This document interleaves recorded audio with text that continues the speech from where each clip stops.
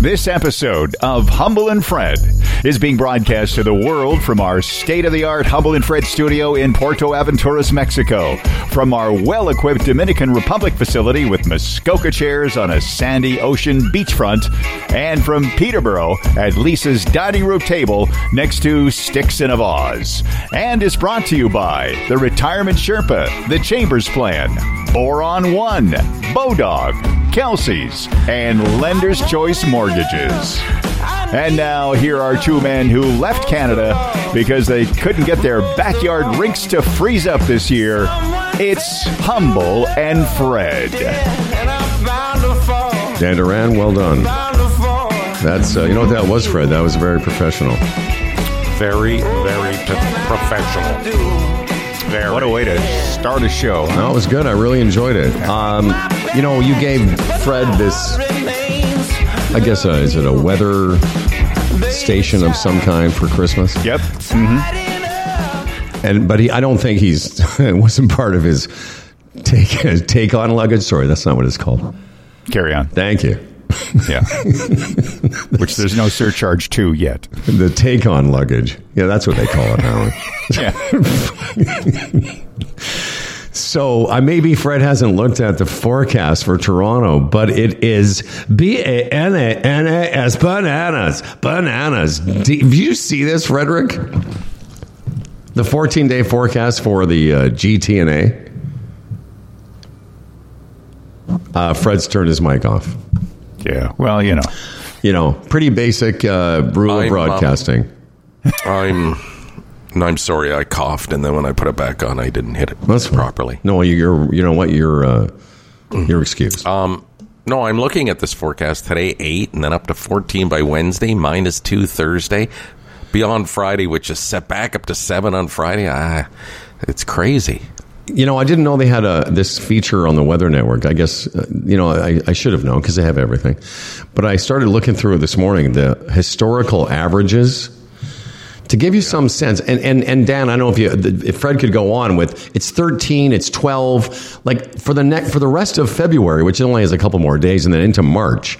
But the historical average for February, it should be around 1 or -1. So the historical average, month of February, -1 for the high. And then into March, it gets only marginally warmer, but we're going to have really, on record, I think, one of the warmest winters, certainly since we've all lived in the Humble and Fred universe. Oh, I think so. By the way, you guys missed the thunderstorms that are scheduled for tomorrow, that are on the forecast for tomorrow. Thunderbolt and lightning, very, very frightening, Dan? Yes. Galileo? Risk of a thunderstorm in the afternoon. Galileo? It's like, again, how do you explain it?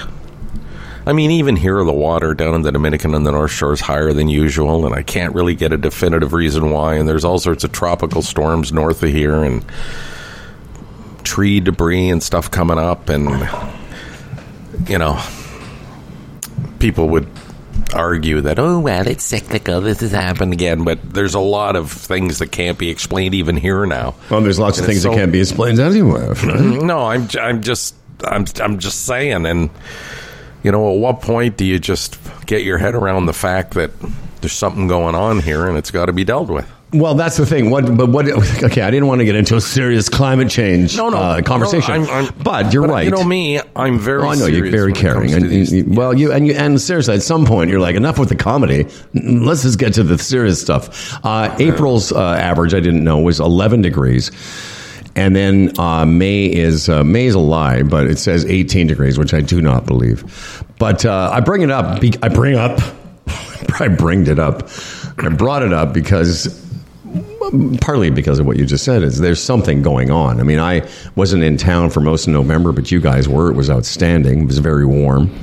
Mm-hmm. The last 3 or 4 years I can recall, the spring has been shit. The fall has been amazing. September, October have been like summer junior. Yeah. I think you missed a few months there. Go through the whole year. Here, you know what? Why don't you go through the whole year over here? Well, we've talked, but what we've talked about. Oh, I'm sorry. Should we get back to fucking David Suzuki, big bummers, fucking climate change? Somebody should do something. But we talked about how it seems like the weather has shifted. Except this year, now we're getting the whole winter has been mild. And again, I don't have the data in front of me, but I know the average temperature this winter has to be higher than normal. Yeah, and I don't have the data in front of me either. But didn't the Farmer's Almanac call for a severe winter? When I look back, and I don't for what that is. I don't know that I recall that. I couldn't come up with the name. I couldn't come up with the word for sink before the show, so I'm not going to be able to get Farmer's Almanac. So, I mean, even when Farmer's Almanac gets it really wrong, which they have before, I know. It's just, I think a lot of people were bracing, because you think, we've had a few mild winters, so you brace yourself for what, a comeback, so to speak, and it's just not happening. It just isn't. Now, Edmonton, Alberta, Cal, there was a couple of weeks there sometime in January, when it got severely cold in parts of the country, and we had a couple of cold days in Toronto. But overall, not like we used to, certainly. And that's coming from three guys that are nearly 200 years old. So, or even, I think our combined ages is getting close to 200 years. So we know. We've been around, my friends. Well, part of the climate change message that gets lost and how it, confuses simpletons is that climate change doesn't always mean warm, too. It can mean cold in areas that don't normally get cold, and areas that cold more severe or, inconsistent. It's all those things. So somebody in Edmonton or whatever might go, it's minus 30. It's like it was in 1976 and 56 and 46. But it's the pattern that you have to be concerned with, and even their pattern has been different. Yeah, that's right. The way a simpleton talks. I was going to say, that's a guy in Edmonton. I don't think Edmonton Steve talks like that, but I got your point, man. No, but he's not a simpleton. No, he's not. Right. I'll tell you what, he is a very bright man. I was with our other brothers, Super Dave, my older brother, who's just like ridiculously smart. And by the way, the last thing my older brother said to me last night, Daniel, because he's going back to Calgary today to see his latest grandchild. He said to me as he was saying goodbye, I said, well, the next time I see you, Dan Duran will be in town. He goes, oh, my gosh, I'm so looking forward to seeing Dan and having a visit. A lovely man, Dan Duran. And we just went on and on about your arrival here in Puerto Rico. Yeah, very exciting. Now I'm getting excited because the countdown is on. Right? That's right. Only a number of sleeps before you arrive. Yeah, that's right. I can do it that way. Hey, circling back. Please circle. Do some circling. Circle back. Do a circle. I've noticed recently that with the younger generation, like my son and Lisa's sons, so we're in the 30, younger 38. People. The younger people refer to when the temperature is below zero. Refer to it as negative something. I'm with you. I hear that too. They say negative 14 instead of minus 14. I've heard that. Which is way, that's very laborious. It's an extra syllable in there. Negative. Oh, and this takes so long. But it is an interesting, it is a generational thing. I hear my kids will say that. Why is that? Let's go to the old wise man, Frederick Patterson. What do you say about that, Granddad? Well, I don't even know if it really applies. Minus means minus from zero or freezing. Negative, I don't even know if that word makes sense in that context. I don't know. But you know what I mean? You have freezing and then minus from freezing. Negative from freezing? I guess it's the same, but different. But it is generational. I've never heard people our age don't say that. No, they don't. And where would it? Maybe they got it at school. Maybe that's what they teach at school. Maybe that's the thing. Who knows? Like I never think of the temperature of 26 as plus 26. No. Quickly, what you're saying. And again, it's one of those things. It's okay because we know what they mean. Yes, of course. Mm-hmm. Now, so Dan, before the show, I asked you if you wouldn't mind. I know you're not bringing luggage. You're just doing carry-on, which is fine. That's all you need. You're going to be in shorts. The cost of carry-on these days. Well, the cost of luggage these days. Dan, they just announced another $40. WestJet's increasing it by another $5. Okay, let's get to that after, okay? Cranky old white guys. So I was doing laundry here on the weekend. I washed the floors. I did all that stuff. I cleaned up my apartment. And before I got here, I got these shorts on Amazon that I've just been wearing almost every day. They're nice, they're not long shorts, they're not short shorts, they're just the right size. And they have a drawstring in them, which I like because I don't have a butt that can support a belt into my pants. I'll just be honest with you. My clothing, they're always coming down. It's just annoying because, I lost my butt in the war. So, I don't know if you guys have ever had this happen, but these shorts have drawstrings, as I've mentioned. So I go to change the laundry from whatever the short laundry load was, and they had wrapped themselves around the laundry drum. Oh, right. Yeah. And this particular model, I did what I could. I went online, I opened the top of it, and I pulled the drum up about a half an inch, which is all it would move. And before I got into the next step, which was drum removal, I thought, I'm not doing that. And the short material themselves, not only the drawstrings, were wrapped around. And so I had no choice but to cut the drawstrings, and I finally got them away from the bottom of the washer. So here's what I found out. And I didn't want to throw these shorts out. They weren't that expensive, like $35 a pair. And I looked on Amazon. I thought, maybe what I could do is I could order some more, and then Dan can bring the shorts. And then I found drawstring replacement kit, where you get another drawstring, like a long shoelace is what they are, and then they have a thing that feeds it through the thing. You know what I'm talking about? Giant needle or something. A giant type of thing, yeah. And so but it's a small package, Dan. I know you're not used to small packages. Okay. But would you bring it down for me? That way I would be able to salvage the shorts. And good for you. Rather than throwing the shorts away. Yes, in landfills.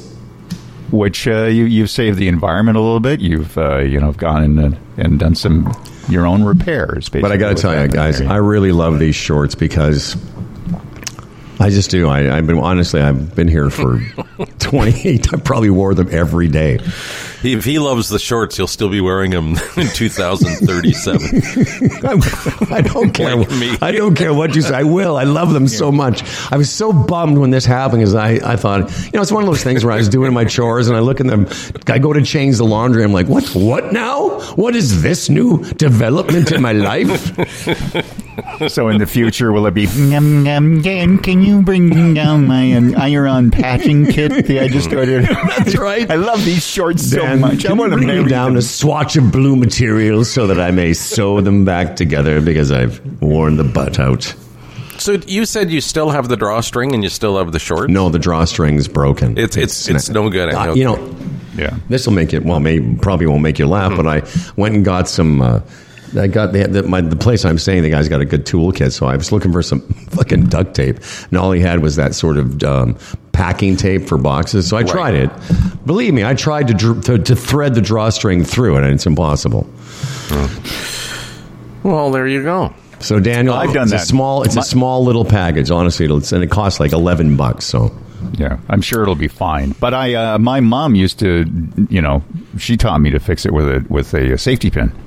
Put a safety pin through the string, and then you feed it through. It's not probably as efficient as whatever you've just purchased for $11. Well, and then the only thing I'm worried about your carry-on is this. It's like it's kind of like a long. Well, you'll see it. It doesn't look like a needle. It's but you'll have to explain what it's for. If you get caught at customs, and what is this, sir? Well, that's to you might and they might throw it out, Dan.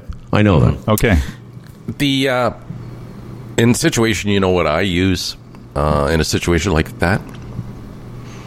Doll, because I don't have the patience. Like, she will sit there and she would thread it through. It would be a little afternoon project, threading it through, and there you go, Freddie. And where I'd be fumbling and just trying to force it and rip it and throw it across the room, but she would just do that for me. This is why we're like brothers, you and I, because I started to do it. I thought, okay, I did. I started to do it, and in about 20 minutes, I got a couple inches in. I went, well, no, this isn't going to happen. No, this is not going to happen. I even said to Julietta, I was going to say quick, I said to Julietta yesterday, I said, here's what I've done. Because we were at the grocery store, and I brought her over to where the shorts are. I said, this is what's happened to my shorts. What do you think? And she just sort of shook her head. She's like, I don't fucking know. And she said, maybe take it to the Pueblo, which is where like the real people live. And I'm like, okay, sure. I'll find someone there who's got more patience for me. So you were hoping she'd say, oh, I can do that. Exactly. That's what I was hoping. She'd go, here, let me do it for you, hombre. Speaking of shorts on that subject, before we went away, I have these cargo shorts, which I like, several pair of them, but they all have the big pockets down the side and everything, and sometimes that can get bulky and in the way and, a little warm when you're in this environment. So I said to Delise, I would like some shorts like really light, without the big cargo pockets. And anyway, we go into Costco before we left, and they had these shorts for $13, and they're almost I can't even explain it. They're almost like a bathing suit material, but they're not, and there's no like webbing like a bathing suit, so you have to wear underwear, and they're really nice. $13, remember that. Okay. And so I bought one pair and I brought them home and I tried them on. I really liked them, wore them around the house, and I thought these are very comfortable. So I zipped back and bought 2 more. So I have 3 pairs of these shorts, and I really wish, Howard, I'd have bought you a pair. Or I had tuned you in prior, because they're really good, because you can wear them out like to a restaurant or something, or for lunch, not dinner, obviously. But they almost look like formal shorts, but they're not. Why can't you wear them for dinner? Are they not? Do the shorts? Does it say in the back not to be worn for dinner? No, it would just be a little too casual. But these are, and again, $13. They're probably going to fall apart. But even at that price, doesn't matter. Winter, set them on fire. And I don't even know the name. I'll have to get the name for you. Are they different colors?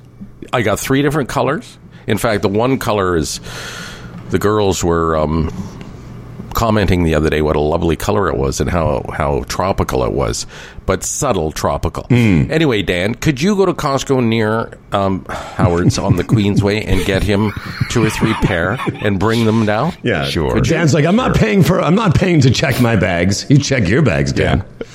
I'll tell you one thing. People would pay to check your bags. Yeah. So do you think? Here's my bag. Okay. Here's the bag. Here's the bag I'm checking with all the stuff for Howard and Fred. Hey, I'm doing it. So I go to while Julietta was shopping yesterday, because this place I'm going to take you down. It's a grocery store, but it's also it's like Costco. You can get groceries, but you can also buy a scooter. It's a funny place. Honestly, it's got full-on supermarket, but you can buy a fridge, a scooter, and men's clothing. So I brought her over. So before I brought Julietta over, I was looking at a pair of shorts there that were very much like the shorts that I had broken. And, okay, would you think ill of me? Hypothetically, would you think ill of somebody who is trying to take the drawstring from the grocery store shorts to see if I could maybe, that person could maybe, just take the drawstring and move on. Would you think ill of that person? Sure. Dan? This is an open question. Yeah. Oh, I thought it was for Dan. Oh, well, I thought my answer. You know my answer. Jesus. What would your answer be, Caper Boss? I would take 2 just in case it happened again. The thing is, somehow they have a mechanism in them where I don't know, halfway around the back of the shorts, you couldn't get the drawstring out, but anyway. Which is a better design, so it wouldn't come out. There you go. Wow. Anyway. By the way, I looked it up. Style perception on cargo shorts. Cargo shorts have been associated with a dated or dad fashion style, which may deter fashion-forward individuals from embracing them. Well, that's us. We're fashion-forward for sure. Mm-hmm. Yeah, so you better watch out there. It's not a thing anymore. Really?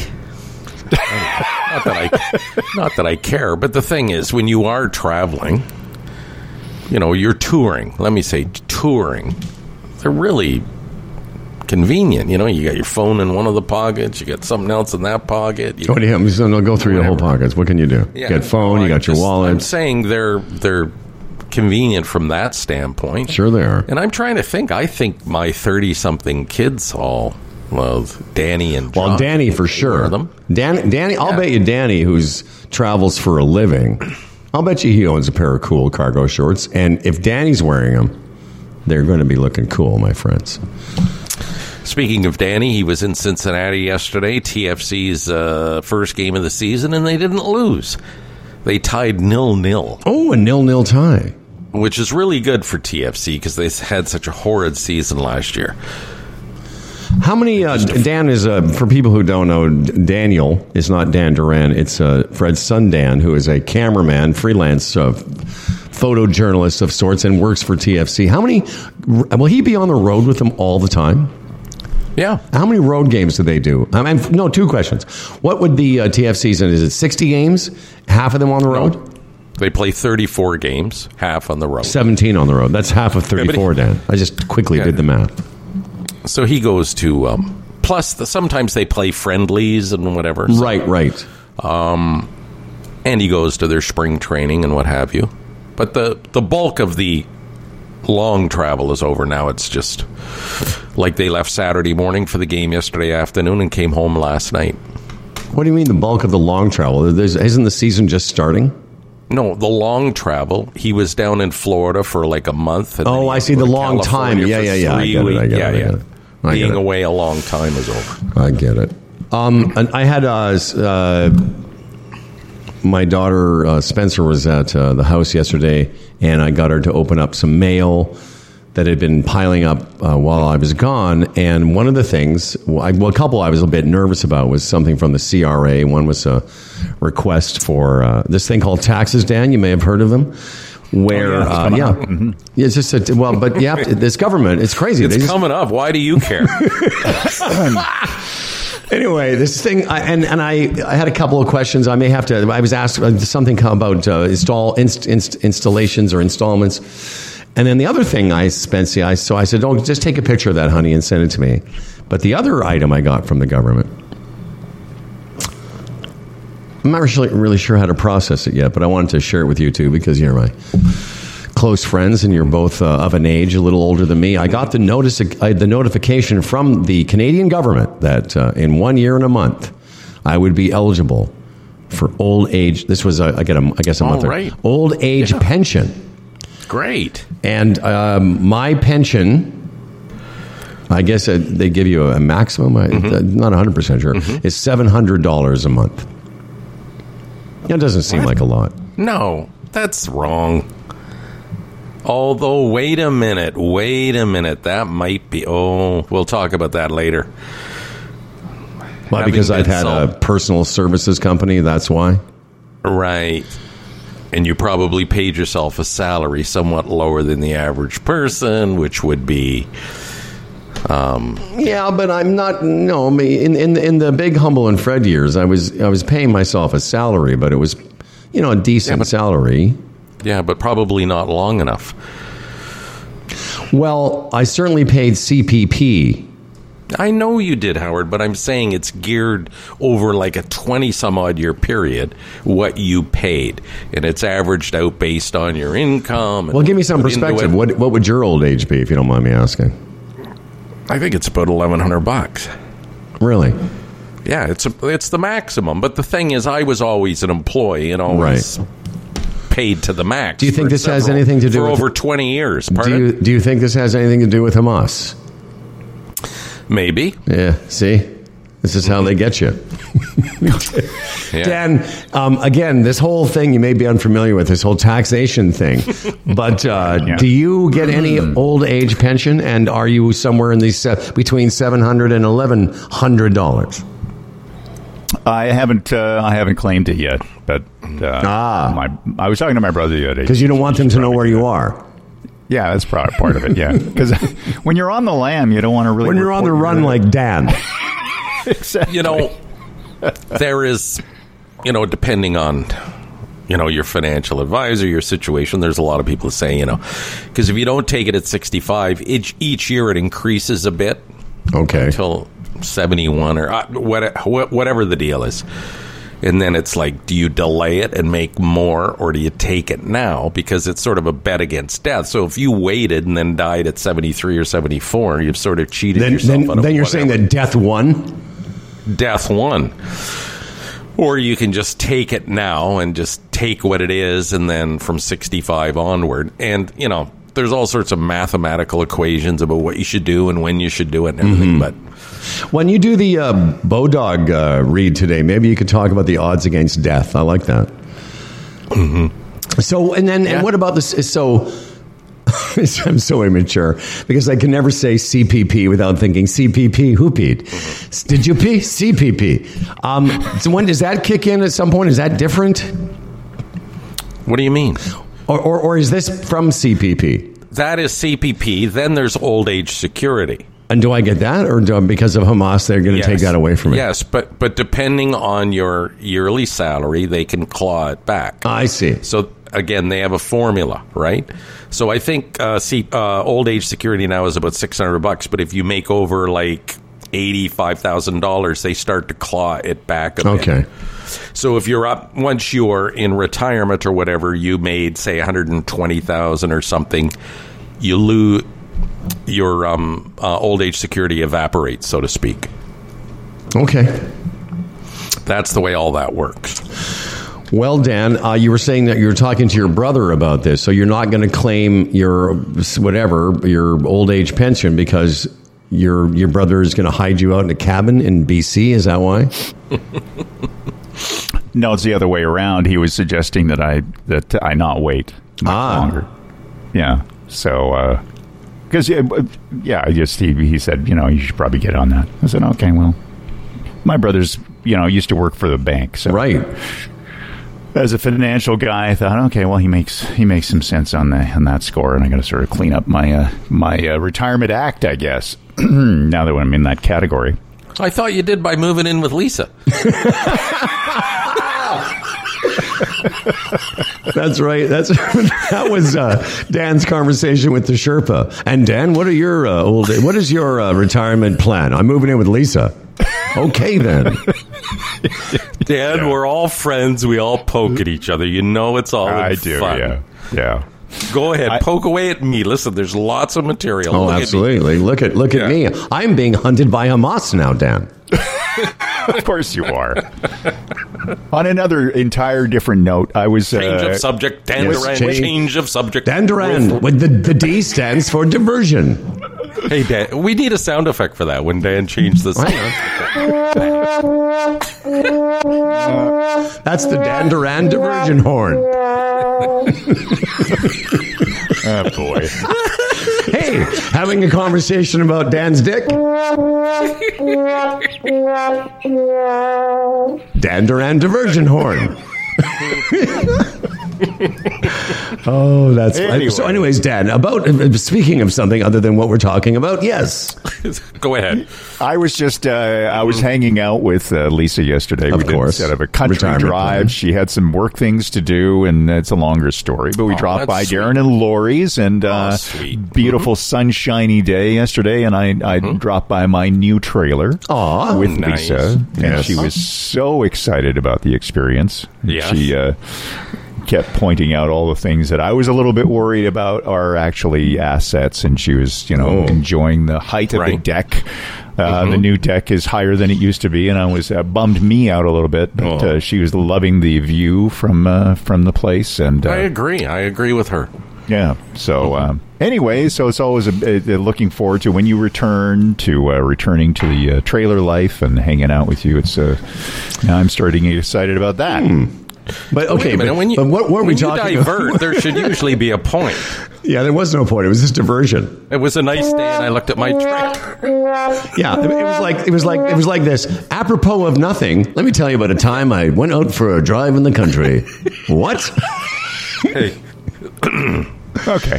All right. You know what, Dan? I'm getting back in early April. I imagine you'll be hard at work by then, right? Yeah. On your trailer.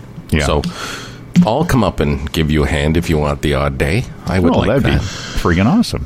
I'm curious because you always, You always poke at me about how I take things too seriously, but you just said you got bummed out because the deck was too high. I'm like, dude, relax, fucking, take it easy. Give yourself a break. Well, I don't want to put a railing on the deck. Why? Because for safety? It'll block.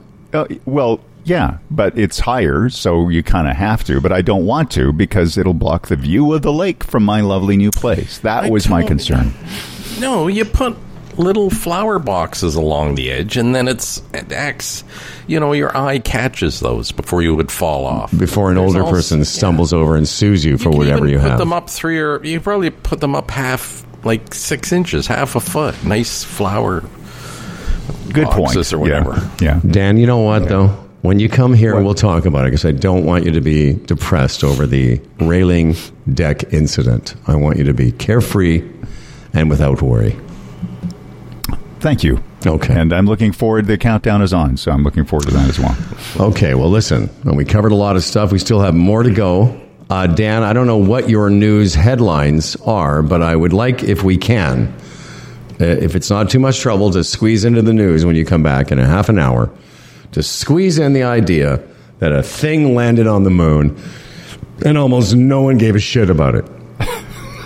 We talked about this last week. I know. Mm-hmm. I know. Mm-hmm. But I was literally listening to it. I was on my way home from, obviously, golf.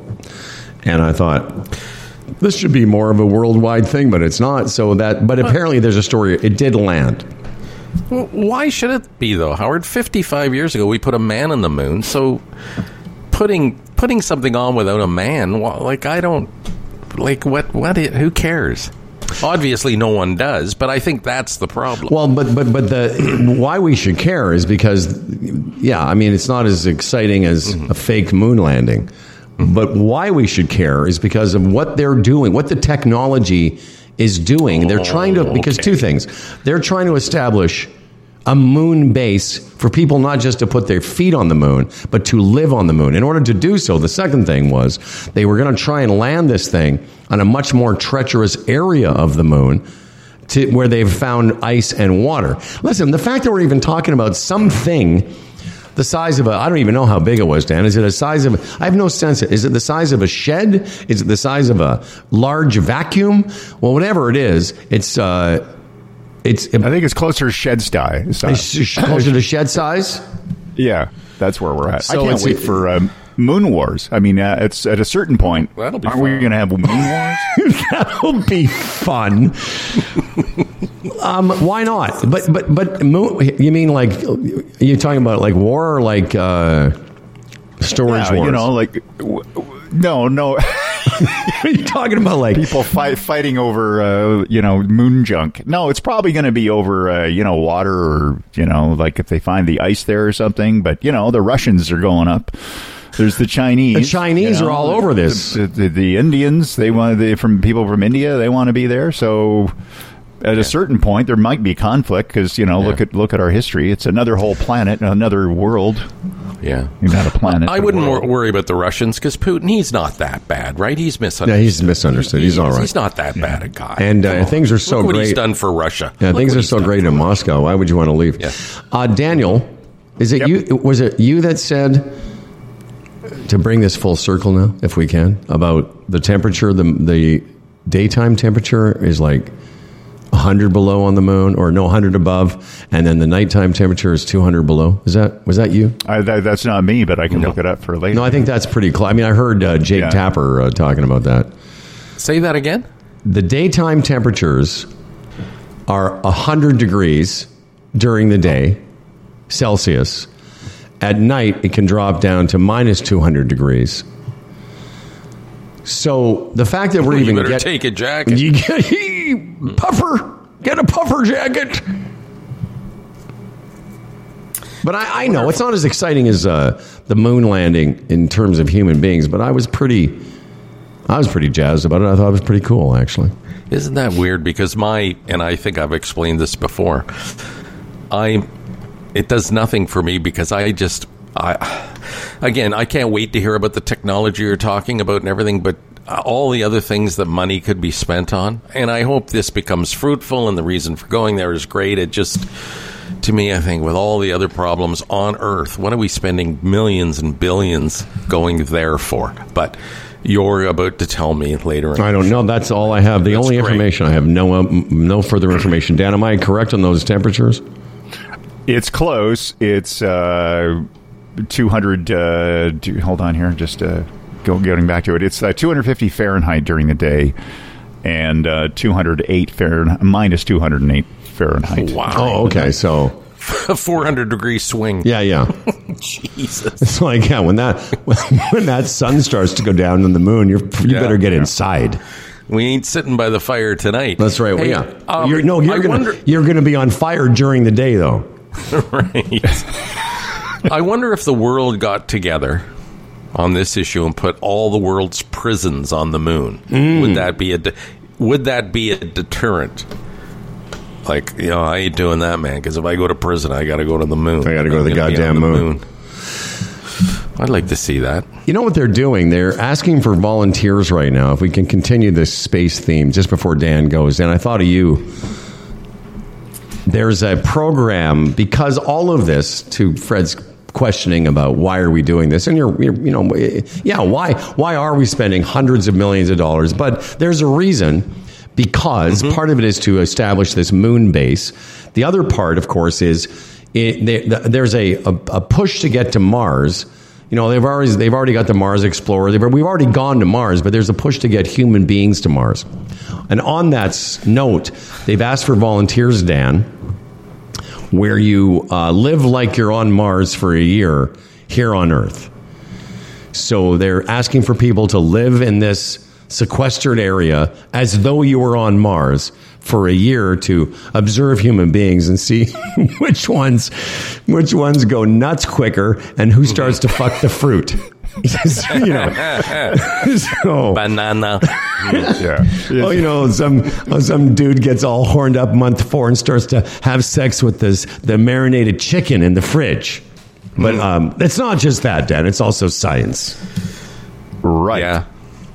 And not to get serious again, but sometimes I have to. Well, we've talked about the internet, a wonderful tool, but then evil sort of takes over and wrecks a lot of it. And there's a lot of examples of that. And look at space travel, space exploration. Every advancement we make in space puts us that much closer to space wars and nuclear weapons being used from space. And that concerns me. Because once we get there, we're all done. I mean, really. Once we get to where? What? To where all these major powers can deliver nuclear weapons from space. Oh, yes, that's we're done. And what did I read about the other day? Like Putin was in some kind of an airplane now that can fire nuclear weapons. It looks like a passenger plane or whatever. But anyway, so you take something good, technology and exploration, and you turn it into evil. What's wrong with this world?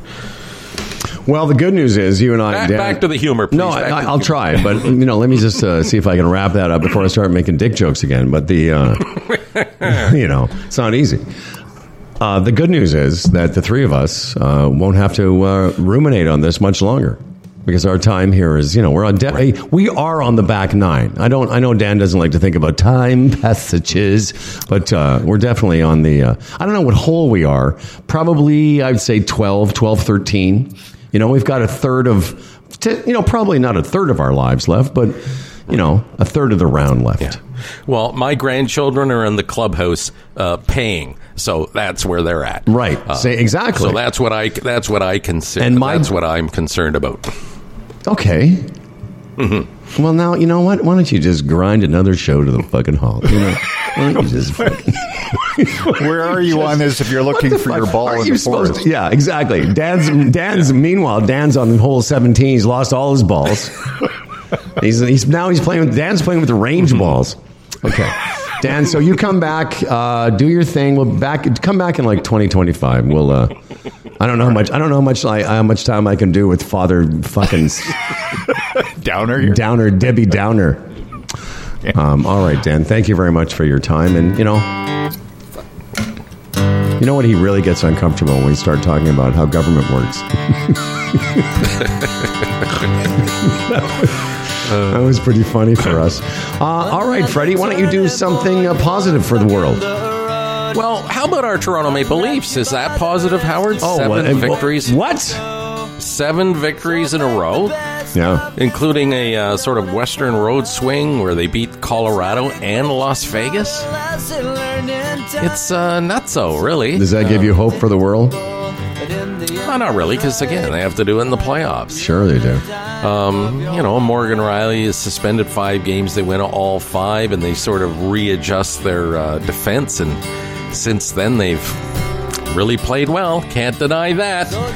Tomorrow night, the Vegas Knights are in Toronto to play the Maple Leafs. And traditionally, the Maple Leafs come off a successful road trip, and play a dog at home the first game back. Let's see what happens. Leafs are minus 110 for tomorrow night, a slight favorite to beat the Vegas Golden Knights. Whether you're a sports bettor, a horse racing fan, a poker or casino player, Bodog, your number one source of online gambling entertainment, from their industry-leading odds, world-class sports book, and feature-rich poker room to their fully loaded casino and race book. They've been providing Canadian players with an unparalleled gaming experience since 1994. That's Bodog. This is going to be a sponsor mention, but I did want to talk a little bit before I get to it. The Bank of Canada. Did you see this story about the Bank of Canada talking about predicting their rates over the next year or so might be coming down?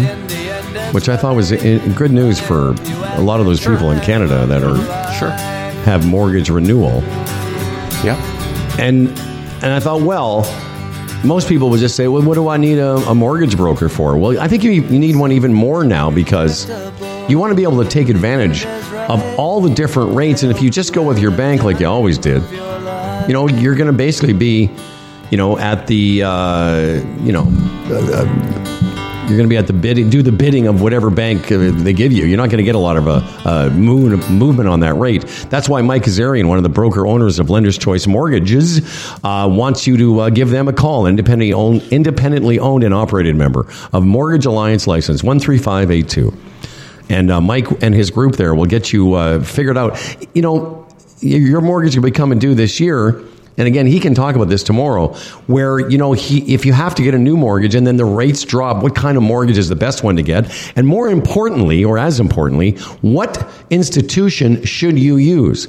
As we've mentioned, Mike and his group have access to 75 different lenders.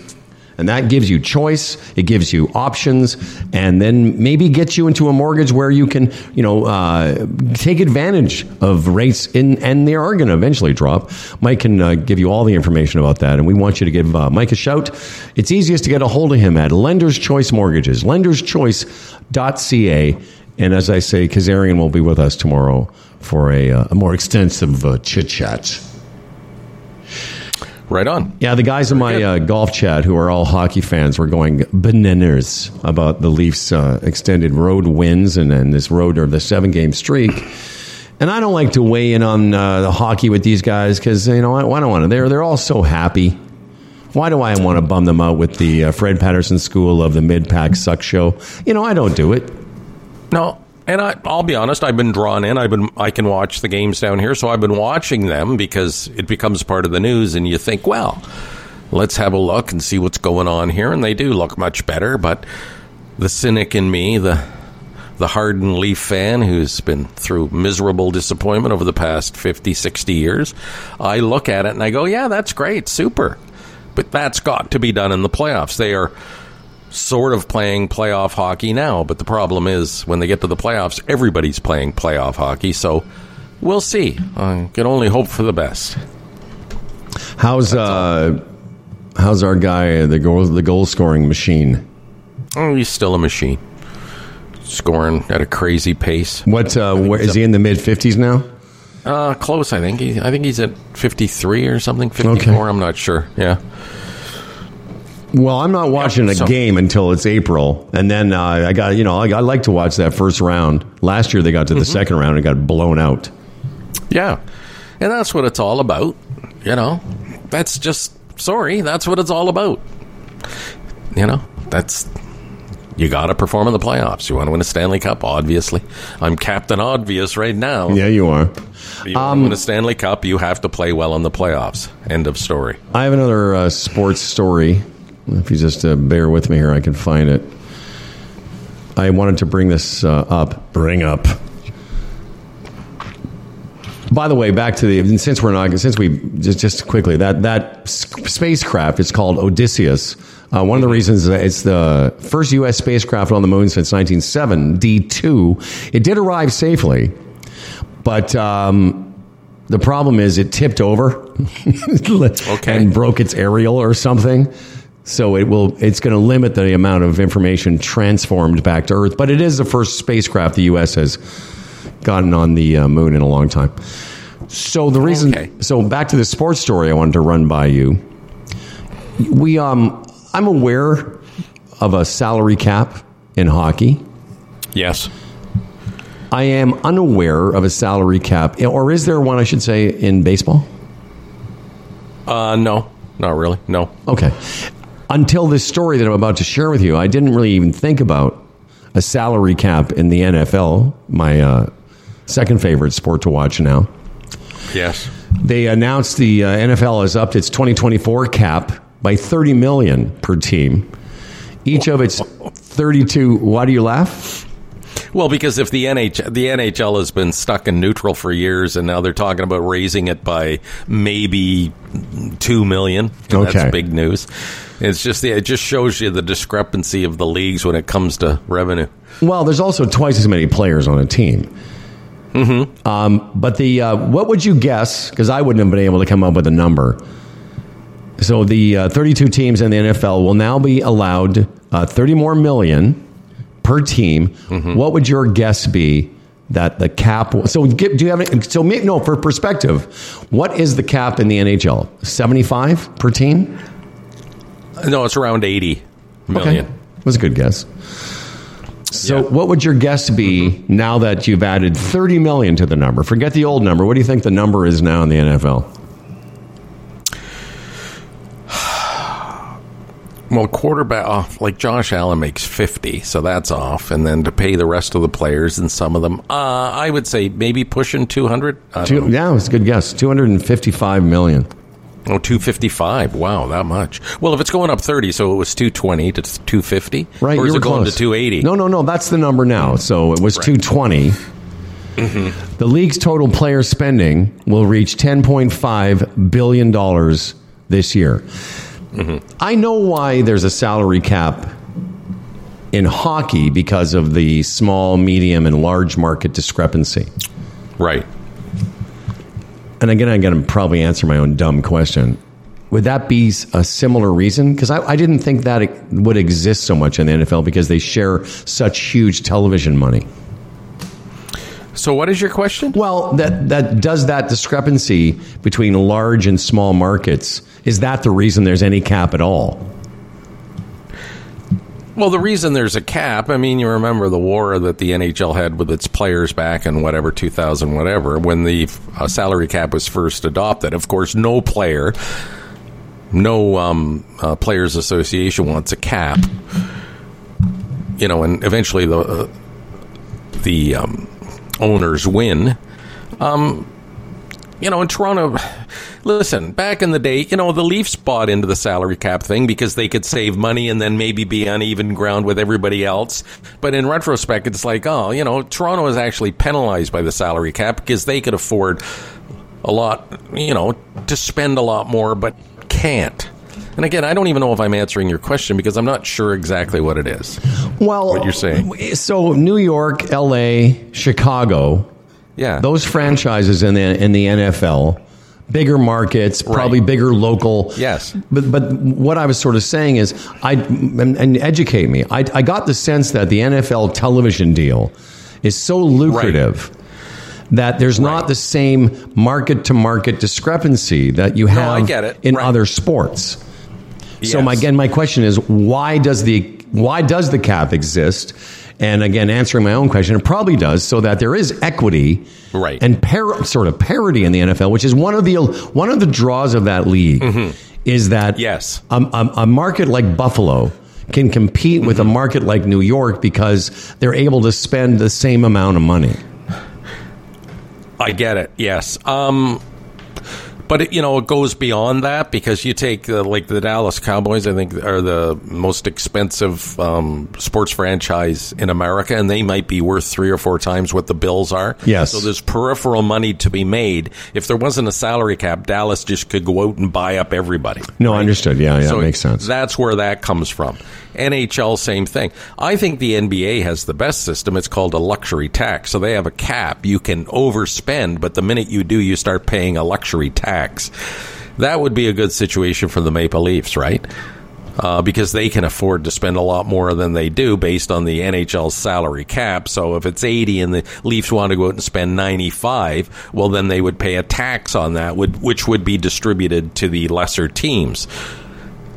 People would argue the problem with that is it creates the imbalance that an actual salary cap was meant to create. So again, I'm not a capologist. Teams have capologists now. Wait a second. Wait. Oh, You're not a capologist? No, I'm not a capologist. Seriously? Teams have capologists. And what does a capologist do? Well, they dig in and they figure all this stuff out. We get rid of this guy, we can bring this guy in. If we put this guy on injured reserve, we can bring this guy in. And if it's crazy. That's how complicated it's become. But I'm back to the idea of the NFL and parity, and the fact that a team in Cincinnati can compete with a team in New York City. Yes, is one of the the old any given Sunday exists because any team on any given Sunday can beat any other team, which makes it, I think, more exciting, because you never know when you're going to have a breakthrough, and you never know when a smaller market team is going to come through. Look at Kansas City. Kansas City is not a very big market, right? But Howard, the best argument against a salary cap is the league that doesn't have one. Look at Major League Baseball in recent years. Like Kansas City has won the World Series, and a few small markets. By the book, every year the Dodgers, the Yankees, Mets, you know what I mean? Yep. They should win the World Series every year, but they do not. This year it was the Texas Rangers against Arizona. Wow. In the World Series. So that's an argument there that, spending money doesn't always mean success. And we look at our own Toronto Maple Leafs. Before the NHL had a salary cap, the Leafs were far and away had the biggest payroll. Never won. And now, as you said at the beginning of this conversation, which, by the way, I found fascinating, $80 million is the NHL. Yeah. $80 million US.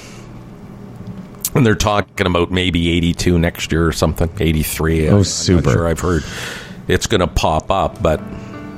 Hey, speaking of money, can we take the way it is. Can we take a second and reflect on what the retirement Sherpa is up to? I believe Sherpa 2, Jay Bondi, will be with us this week. Yes, Jay works with Tim, as we all know. Tim, a portfolio manager, Raymond James, the member of the Canadian Investors Protection Fund. And, Jay will be by on Wednesday to chat with us. But always remember, if you have a portfolio and you're not really that thrilled with the results, you can always get a second opinion. And you can talk to Jay or talk to Tim. They'll have a look at your portfolio, no strings attached, and they'll let you know. Are you on track? Should you be doing better? Are you ahead of the game? Oh, yeah. Anyway, when Jay's here on Wednesday, he's going to talk planning and projections, okay? They'll talk about motivating, focus on planning and projections and just what you should do with your money once you're investing it. So that's what Jay will be talking about on Wednesday. Excellent work. I say that as I try and find... Oh, there it is. The latest news about Boron 1. Lots of stuff going on.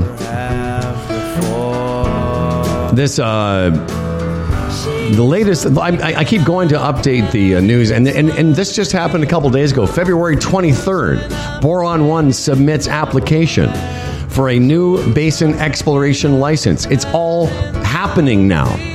The company is dedicated to the decarbonization of planet Earth through the responsible utilization of its boron assets. Pleased to report that it has submitted this application. And why this is important, if you're thinking about boron 1 as a potential stock, and again, making no promises about that. I think, I have to say that legally, but you know what we're talking about.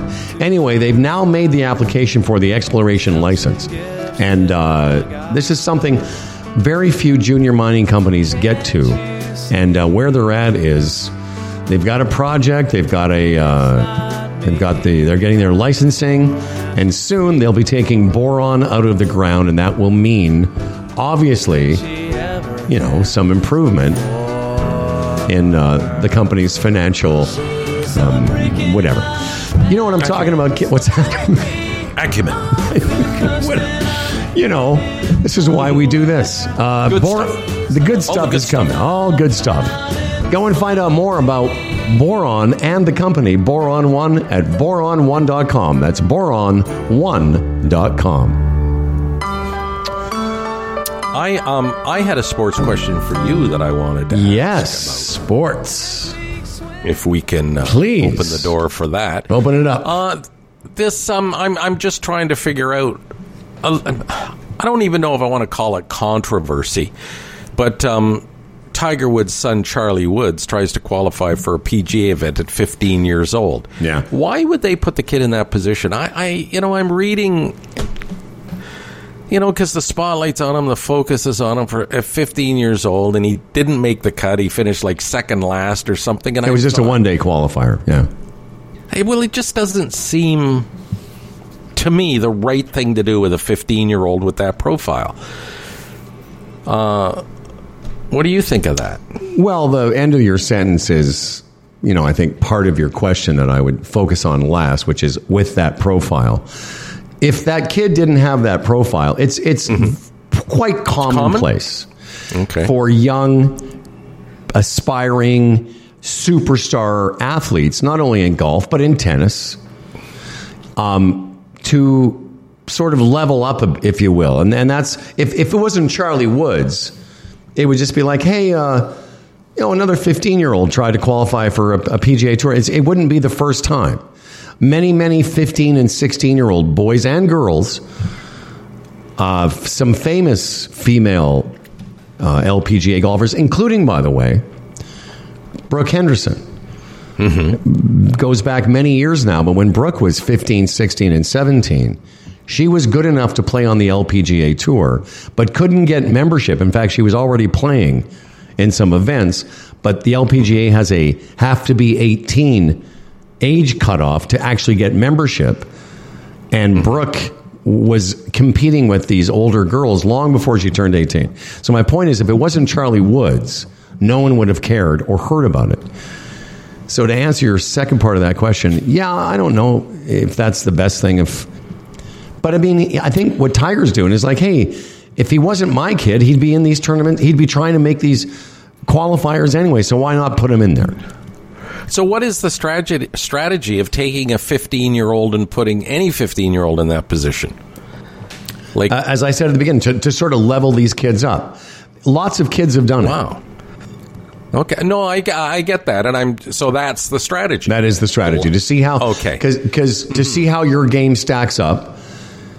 I guess my whole long-winded response is it's not without precedent. Okay. It's just precedent because it's Tiger's kid. I just felt bad. Yeah, me too. When I'm reading this stuff, it's like, wow.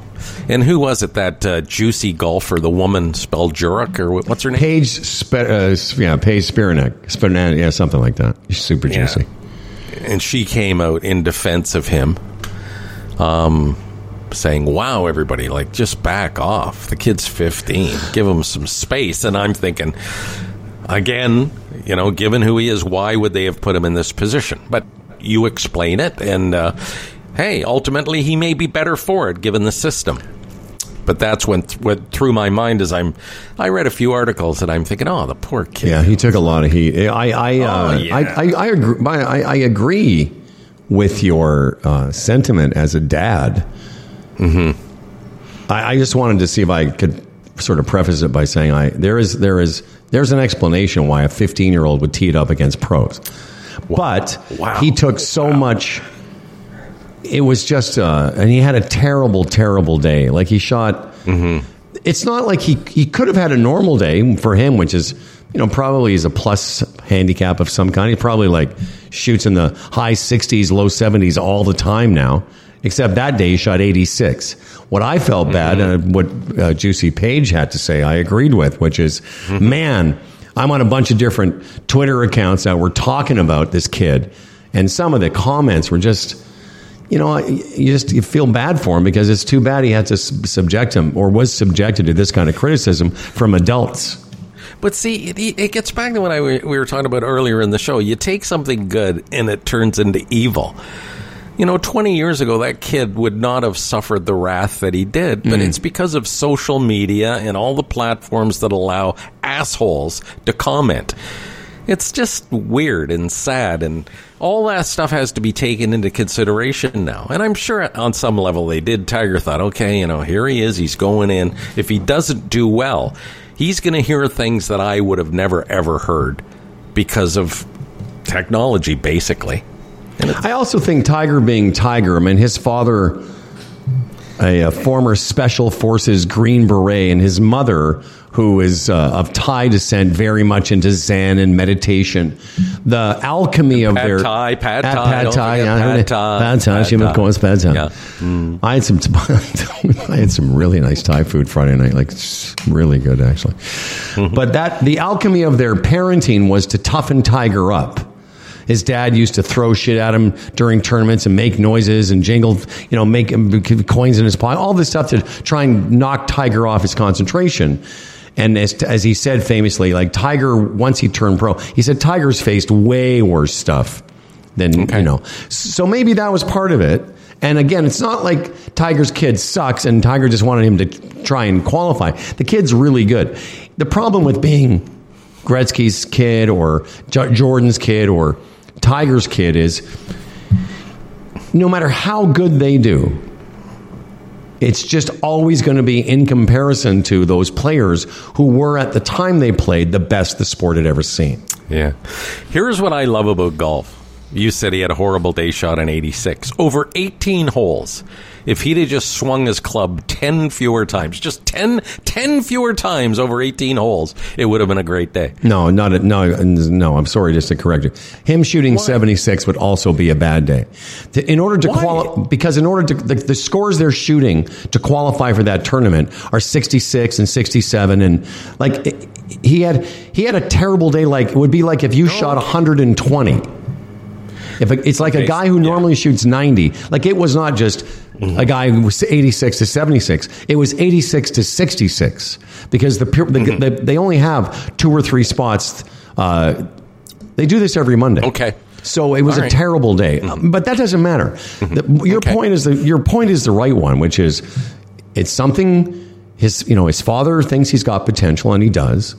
And here's an opportunity to see how he'll do. And unfortunately, the aftermath was so brutal. And it was. I read a lot of shitty comments about this kid. And I like the kid. He's Tiger's boy. Well, what's not to like? The kid, he hasn't been around long enough not to like him, Now, Tiger wasn't there. Apparently, his juicy mother, Elin, was, though. Yeah. Yeah. Yeah. Yeah, she's nice. She's nice. She's a very nice woman. She's a very nice woman. Hey, speaking of food, I did have a really nice... There's a nice Thai restaurant here in the little village I live in, but you were telling me about... You had... And you've made me now... I've been thinking about it since you told me before the show about brisket and ribs. Man. Yeah, now we go into the food portion of the show. Now we go from sports to our other favorite topic. No, but think about that. You're in Mexico and you had great Thai food. Yeah. And I'm in here's the crazy thing. I'm in the Dominican Republic, where you can go into the grocery store here. There's a grocery store called Janet's, and it's busy all the time, as you can imagine. And they have beef, like T-bone steaks, for the equivalent of like $12, $13 Canadian. Wow. But apparently they're just not very good. They're tough and not tasty. The beef is not the best here. Now, having said that, you get Thai in Mexico. The other day I go to a place called Crazy Ranch just outside Cabarete, and it's a barbecue place. And it was outstanding. Like, better than I've had in Texas or Nashville. Honestly, Howard, the best I have ever had. Come on. And here. Yeah, and I had the beef brisket was the main focus of what I had. And it's funny, the beef has a bad reputation down here, but this brisket was just outstanding. Like, I can't even, I've said it before, when you're eating something, you just keep looking at it and thinking, it can't be this good. Yes, it is. Yes, it is. And then it came with coleslaw, and I had a few wings on the side, and they were delectable. I just had them naked with a little bit of blue cheese dipping sauce. Wow. I didn't have the ribs. Everybody at the table said the ribs were fantastic, too. I don't normally order ribs in a restaurant. Yeah, we were saying that. They're not usually very good. Yeah, but next time I go, I'm going to try them because they look good, and the reviews by the people I was with were good. But it was really, really outstanding. And sometimes you get barbecue and it's supposed to be smoked and there's a hint there, but this had the good, cooked right through the meat smokiness to it. Fantastic. Fantastic. And this is I had a story about, and I didn't mean to tie it into our discussion of food because of course we love that.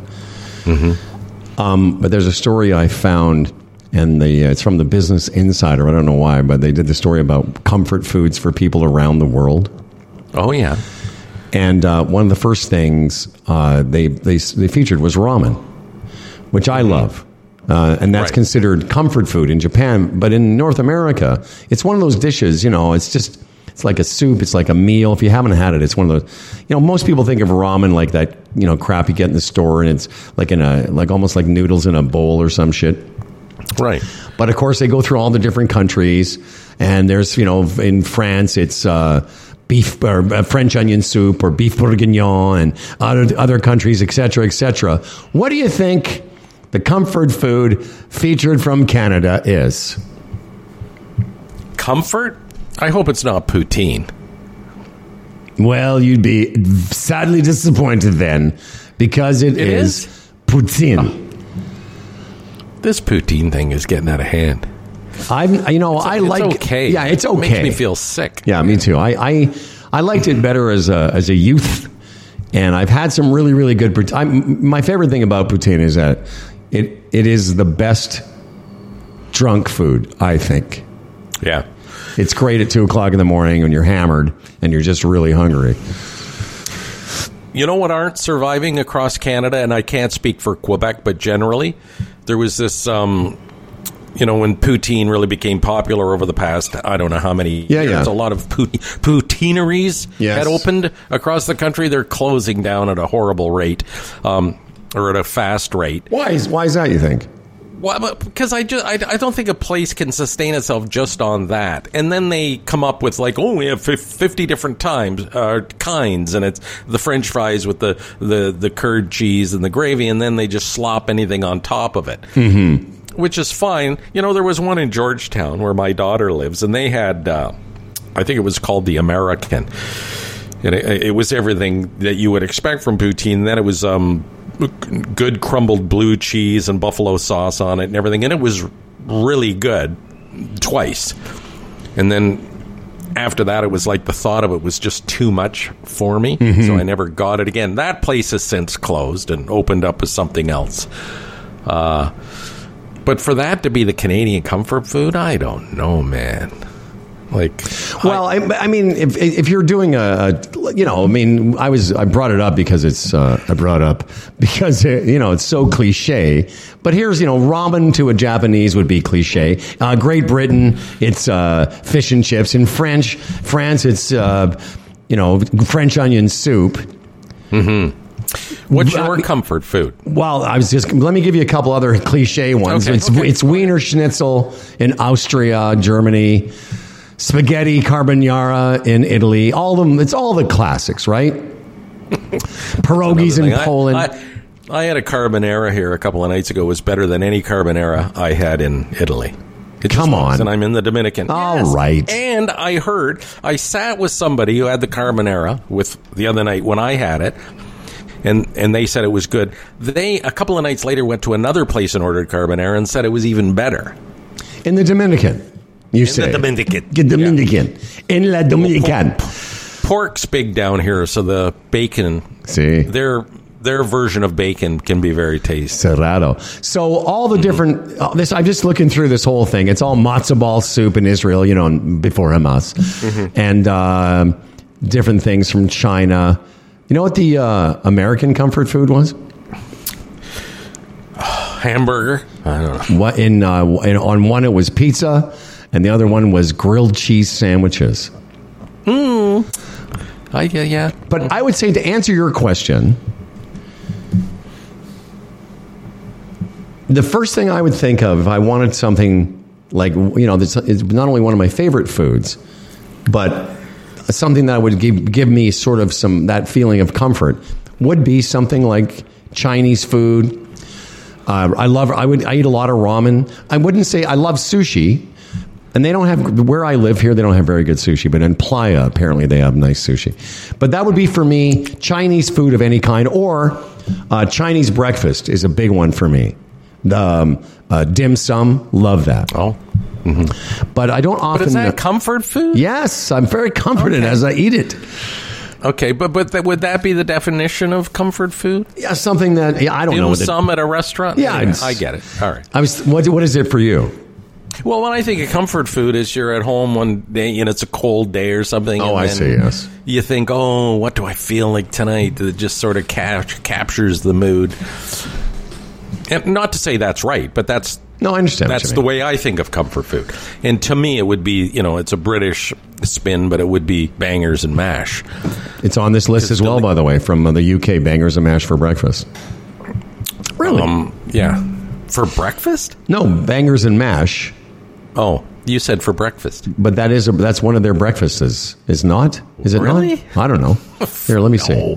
Mashed potatoes for breakfast? Hang on. Okay, maybe I'm wrong. What am I looking at here?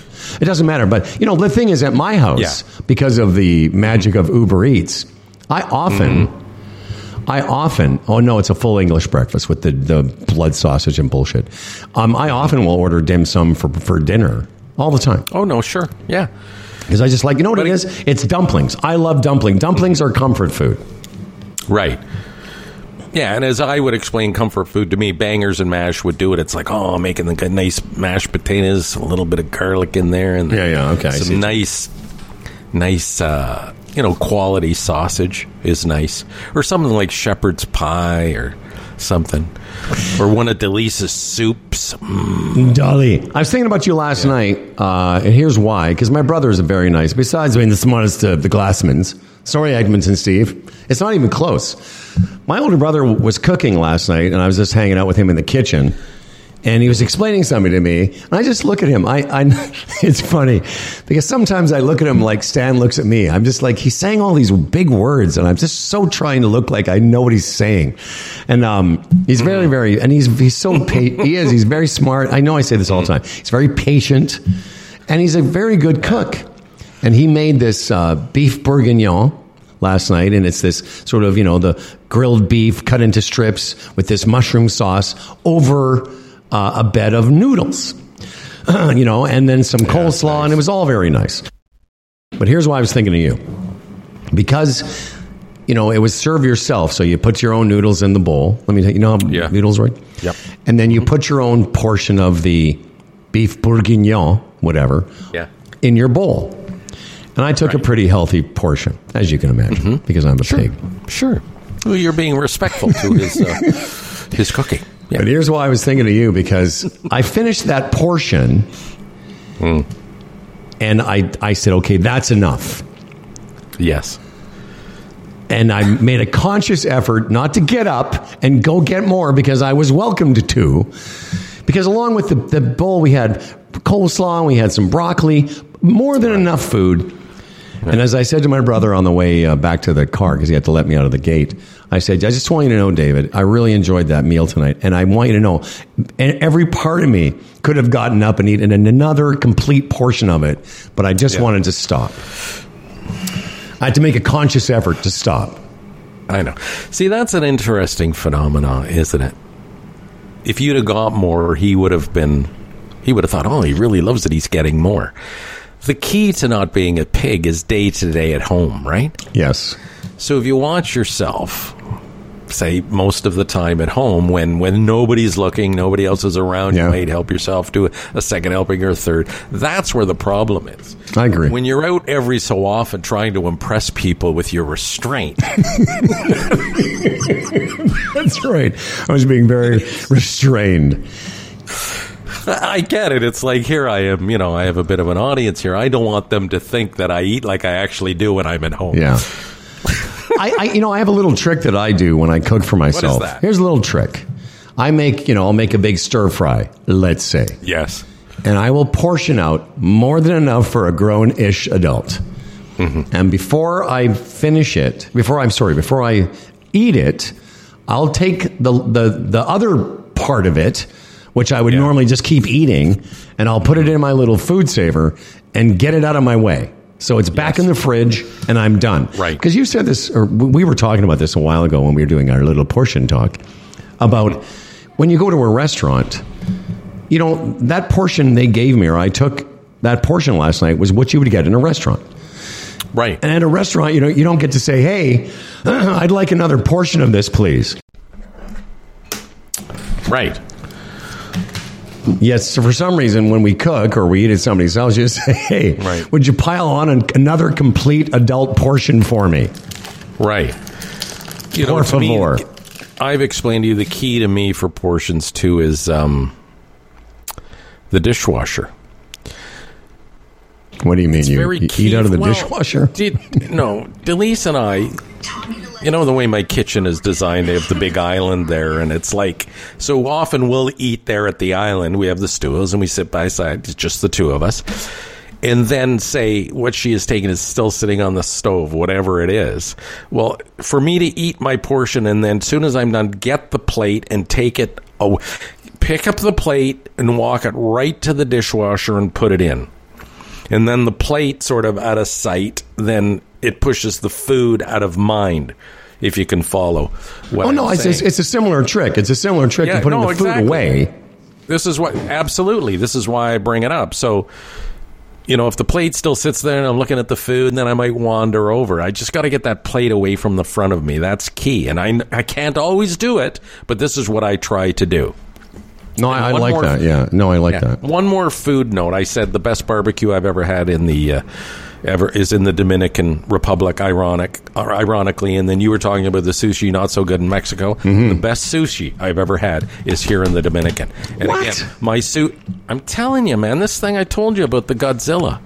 It's a little place down the beach here, a little hole in the wall, and they have sushi, and they have this thing called the Godzilla. It's a pile of sushi. Anyway, it's fantastic. And when I brought the kids down here around Christmas, and anyone we take there that has the Godzilla, they want to come back and get more. It's outstanding. Yeah, you've told me about it. I'm really jealous because that's one thing I can't. Yeah. I've been told there's a really good sushi restaurant that I'm going to try in Playa. Guys.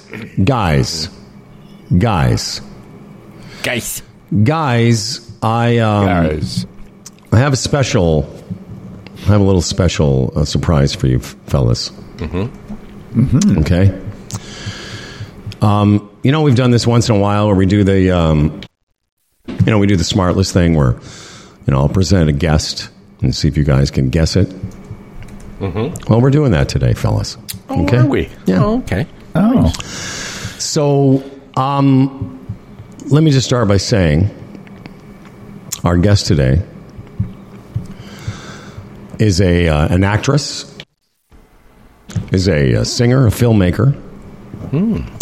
She appears on stages in all over New York, Toronto, both as a stand-up and sketch performer, and is soon to be on stage in a one-woman show as part of Toronto Sketch Fest. Although my favorite performance of hers is when she appeared out of Randy Rosenthal's vagina. I'm of course speaking of the star of her one-woman show, Spencer Glassman, child star. I don't know if you guys recognize Spencer. Hello. Hello, Spenny. I think I do. Yes. Hello, Spenny. Morning. By the way, your sister wrote the vagina line, so I can't take any responsibility for it. Oh, you didn't hear that? Oh, your audio is all screwed up. Yeah, can you hear us? Oh, honey. We can't hear. She started speaking, and then it just sort of... Yeah, the headphones, I think, screwed up. That's okay. Forget it. Oh, there we go. There we go. Vagina line, I didn't hear that. Yeah, because I was doing the Smartless thing. I gave a bunch of your credits, and then I was talking to your sister last night, who thinks she's like the tag queen. So she's very good. So I said my favorite performance of hers is when she appeared out of Randy Glassman's vagina. So that's very funny. No, Charlie actually is the tag queen. I would say that she polishes a lot of my work, actually. Well, guys, what is a tag queen? Help me with that. I'm old. Well, what's that mean? The queen of the tags, like in a stand up, tagging on to a joke, tagging on to a bit. Oh, okay. We do it. You and I tag each other all the time. When you say something, I didn't know that was the term. Yes, you know that. We just made it up. But honestly, Carly's a copywriter, right? So her mind, she's a copywriter and a strategist in many things, but like her mind works in succinct explanation. Like she's really being like, I think this is what you're trying to say, and here's the smarter way to say it, actually. Yeah. Oh. No, she's very good. Well, enough about Charlie for now, because of course I love her. What's that? She's not here. I'm sorry, we didn't hear what you said? I did. Yeah, Fred did. Say it again for the audience. I said she's not here. Fuck her. Oh, okay, very nice. That's my daughter, everybody. The reason Spencer Glassman is here is her one-woman show, Spencer Glassman Child Star, is part of Toronto's Sketchfest on the 7th of March. And I didn't run this by Fred because then I would have to spoil a surprise. But Humble and Fred Radio are going to purchase 2 tickets, Fred. Okay. And we're going to give them away to a Humble and Fred listener that wants them. We'll figure out how over the next couple of days. But Spenny, just tell us what Sketchfest is, because it's different than stand-up. And by the way, I looked at the poster. There's some pretty heavy names in this thing. Scott Thompson from Kids in the Hall. And how did you... Yes, Spencer's part of this. Brampton boy. Exactly. Yeah. How did you find yourself amongst this this comedy elite of Toronto? Yeah, I mean, Sketchfest is definitely a big deal. It's been like a long-running festival, which is like about a week and a half, I think, or maybe 2 weeks worth of lots of sketch programming all over Toronto. For those who don't know, sketch is exactly what you see on SNL. Those are sketches where it's like an imaginary scene that, deals with something comedic or satirical or a parody or something. And then there's what I do, which is solo sketch, which is like if someone's on Weekend Update, for example, they're going on as one character who might be interacting with the host. But now if you just took that one character and let them tell you their story, that would be a solo monologue, so a lot of what I do is just like, I have like 7 or 8 characters that, we get to see in these little vignettes over the course of my show. Wow. But how I got into it is I just applied and, the comedy gods smiled upon me. And yeah, there's lots of like, it's kind of one of the things where there's like, like at a music festival where you have the big line, the thick, big letters who are the top billed performers. And then there's kind of everyone below. Mm-hmm. There's like big gala events. And then there's like my 30-minute show on a Thursday night at Comedy Bar. Yeah, but listen, it's a Comedy Bar holds 120, 30 people. So it's not a tiny, tiny room. And what's that, my love? It's going to hold those 2 Humble and Fred listeners, whoever the lucky winners of those tickets. Exactly. So call in right now if you want to get. Don't you worry about the contesting. We'll take care of that. What did you want to ask her, Freddie? No, I'm just impressed, and and just to be clear too, for somebody who's not. So this is not improv. It's sketch, meaning it's all written. It's all written. Yeah, prepared. Yeah, yeah. Personally, I prefer.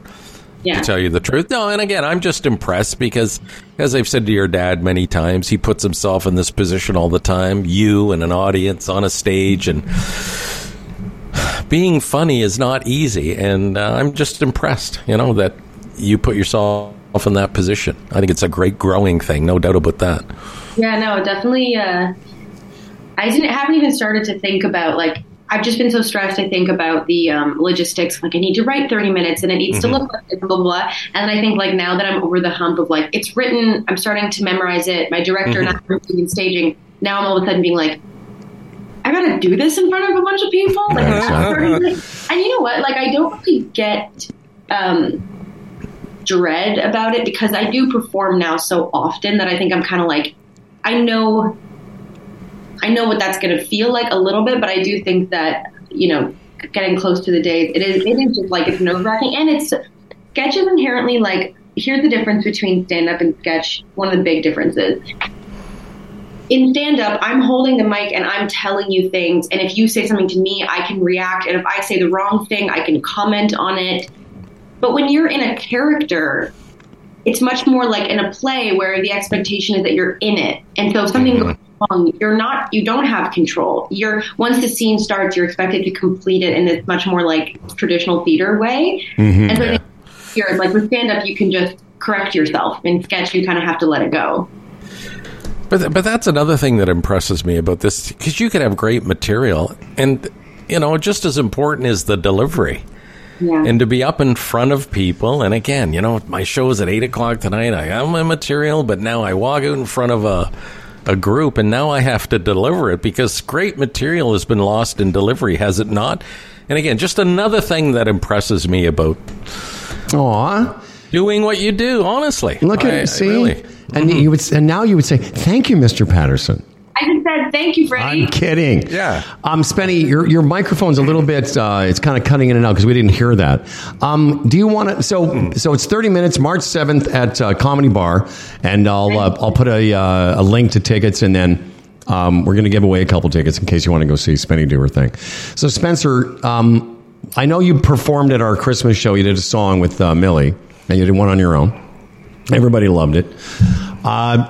Do you have a short character you'd like to do for us this morning? Dan, would you like to see that as a fellow actor, performer? Absolutely. Do you have any questions for Spencer? Do you recognize Spencer from such things I as... do recognize. I didn't want to interrupt anybody because there's a lot of conversation. I was going to ask, with all the stage appearances you've done now, have you got a pre-show routine you go through? Some sort of anxiety-filled... Great question, by the way. Just before you go on? That's a great question.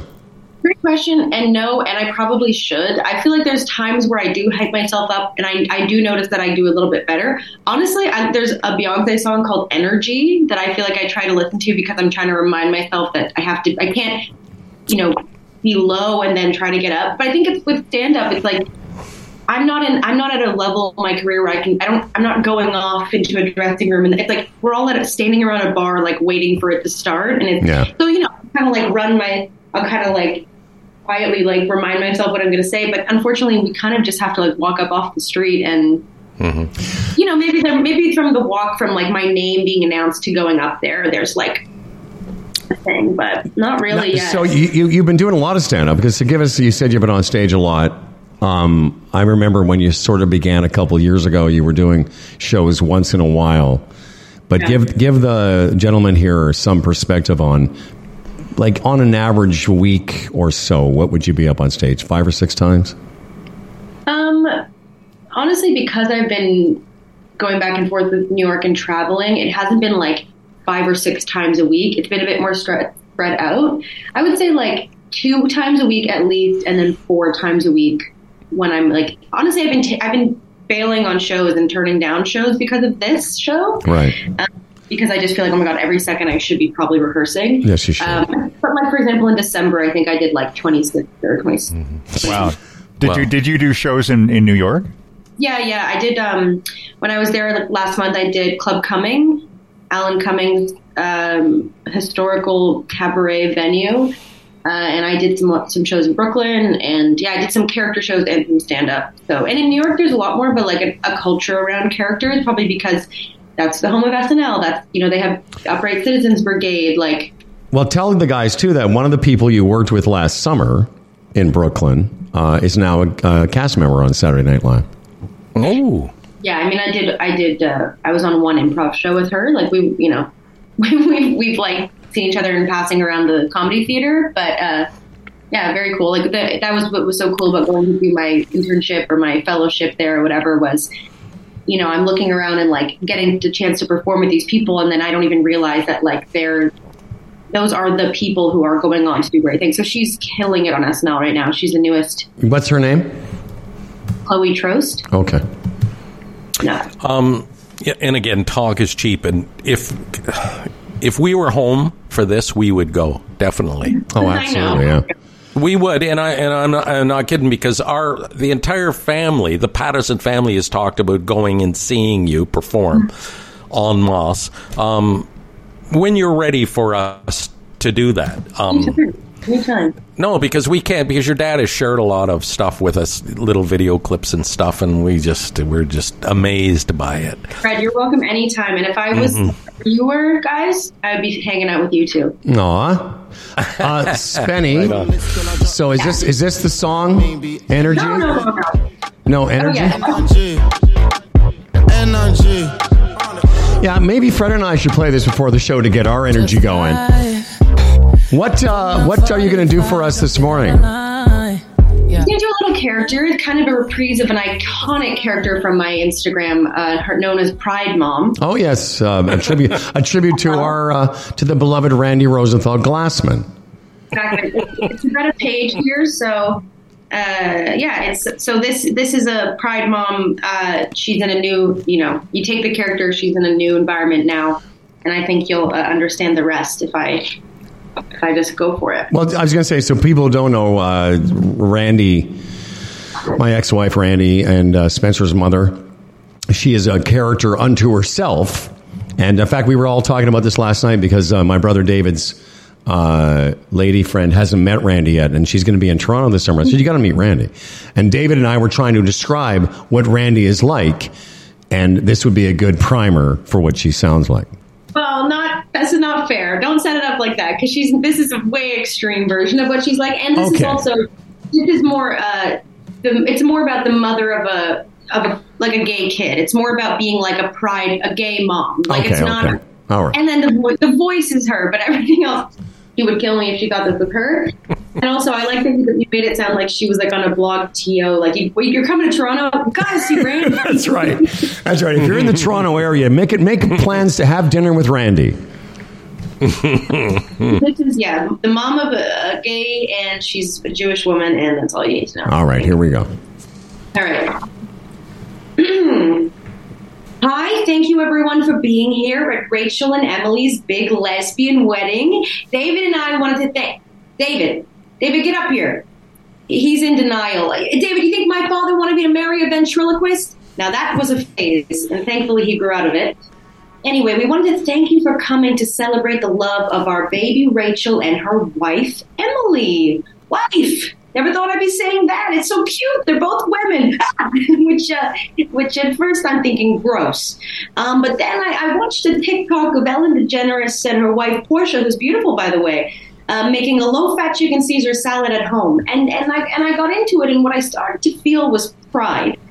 When our beautiful Rachel first came to me and told me she was gay, I don't know why I was so confused. She chose pottery over sports. She was always very quiet in temple. And I remembered how she cried and cried when we had to let go of the babysitter with a massive bosom after we caught her looking at my costume jewelry. Yeah, she loved that girl. What was Rachel? It was Sophia. Oh, God. Yeah, you would cling to her like you were doing your bouldering, which you do, which I now know is for dykes. See, I'm learning. This year, I even went to my very first Pride parade. Yes, it was wonderful. There was a group of us. We made T-shirts that said gay mom, because now I'm a gay mom. I'm not gay, of course. Disgusting. I'm the mom of a gay. So I'm a gay mom. And we're just very proud of our daughter no matter what. We don't care if she's a butch or a leather daddy or a pillow princess. We love our princess no matter what. So we're just happy that they're happy. And so we feel pride. I had a sister once that was gay, but we had no idea. We just thought she was normal. Of course, we had to let her go. And no, it was not because she was a rug muncher. Sorry, a carpet consumer. Is that the PC term? I don't. It was because she came into work with her nail polish chipped like it was an orphanage. What am I supposed to do? Anyway, couldn't be more proud of these girls, even if we don't get it. Personally, I couldn't do it. I love men. I love dick. Sorry, I'm getting emotional because, I'm getting emotional because these girls have taught me so much about acceptance and love and fighting for the rights of an important community. You have no idea how many times I have to say to my friends, Heidi, she's a they. She's a they. She's a they, Heidi. But I'm happy to do it because I just want my baby girl. Sorry, they be girl. Sorry, girl daughter. Baby daughter. Girl. Sorry, they be them. God, you got to have a PhD to keep up with this shit. Which, of course, my Rachel had received in the fall, and so we're very proud of her. And I just want her to be happy, and we know that she will be, because if there's one thing I've come to learn about my daughter, is that no matter what she does, she slays the house down, Boots. So let's raise a glass to the bride and groom. Bride. Awful tough. There you go. Well, see, I'm sorry I won't be there. That was great, Spenny. And that's just part of Spencer Glassman. Why do you call it Spencer Glassman Child Star, by the way? Because you're never too old to be a child star. Okay, great. March 7th at the Comedy Bar, and then hopefully I'll get a chance to see it in person someday. Yeah, it's going to be remounted in Brooklyn, actually probably in the next few months, and then and beyond. Okay, man. All right, Spenny. Thanks, honey. Thank you so much. Thank you, guys. Nice to see you all. See you, Spen. Bye, Spenny. Little sweetheart. Yeah, man. She's, I'll tell you what, dude. Like, I've been going on stage since I was a kid. Like 20 years old, I first did stand-up, but I've never done what she's about to do. I've never done it. Like, no. I've done quite recently, I did an hour of stand-up about 2-3 Decembers ago. And I've done regularly 45 minutes. But stand-up's different because, as she said, you can kind of, obviously you need to be able to hold an audience, but you can kind of fuck around with it. But when you're doing a sketch like she just did, you got to know that material like it's a play. And I've never had to do that. Yeah. No, it's tough work. It's so easy to just say, I'm not going to put myself in that position. No, she's very fearless, is what she is. And so, well, you know what? I'll figure it out with you how we're going to give these tickets away. Yeah, it would definitely be something for people if they want to go see it. Mm-hmm. All right. Yeah, I'll tell Danny. Although they correspond all the time, those kids. So. Maybe yeah, well, but tell Danny anyway, because maybe if he's in town, maybe he can bring some of his buddies. Yeah, right. And here's the thing, Dan, and I wouldn't change your visit for the world, but when I first, I knew this thing was coming up March 7th, and then when you were telling me about your dates for arrival, I was like, oh yeah, that's great, because part of me was thinking maybe I'll just fly back for a day and surprise her, fly back for a couple days, and then your visit was corresponding with the dates that it was. And so I was talking to Charlie. She said, well, maybe you could still do it. I said, well, that would be weird if Dan arrived on a Tuesday, I left on a Wednesday and came back on a Friday. It wouldn't be fair. That'd be fine.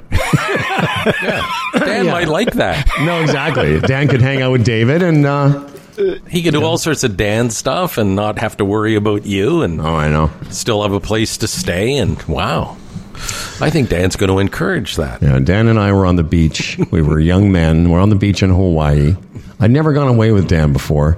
It's the first time. And, we found a place on the beach. It's funny when you were younger, you just sit on the beach all day. I could never do it now, but we set up our spot on the beach and we had our beers and our some blankets or whatever and money and our hotel key. And I closed my eyes for a couple of seconds. Maybe I was stoned. I don't know. And then I just opened my eyes and Dan was gone. Because I couldn't stand that. I couldn't hang out on the beach all day. But he was just gone, and he left his stuff with me, and he left his keys, and he left all his stuff. When I looked way down the beach, was Dan Duran. And he was gone for a couple hours, and he came back. I was like, now I'm in charge of Dan's stuff. But he didn't say, hey, I'm going to be gone for a couple hours. And the joke I always thought was, Dan saw something shining in the distance. Right. And that was the end of the day.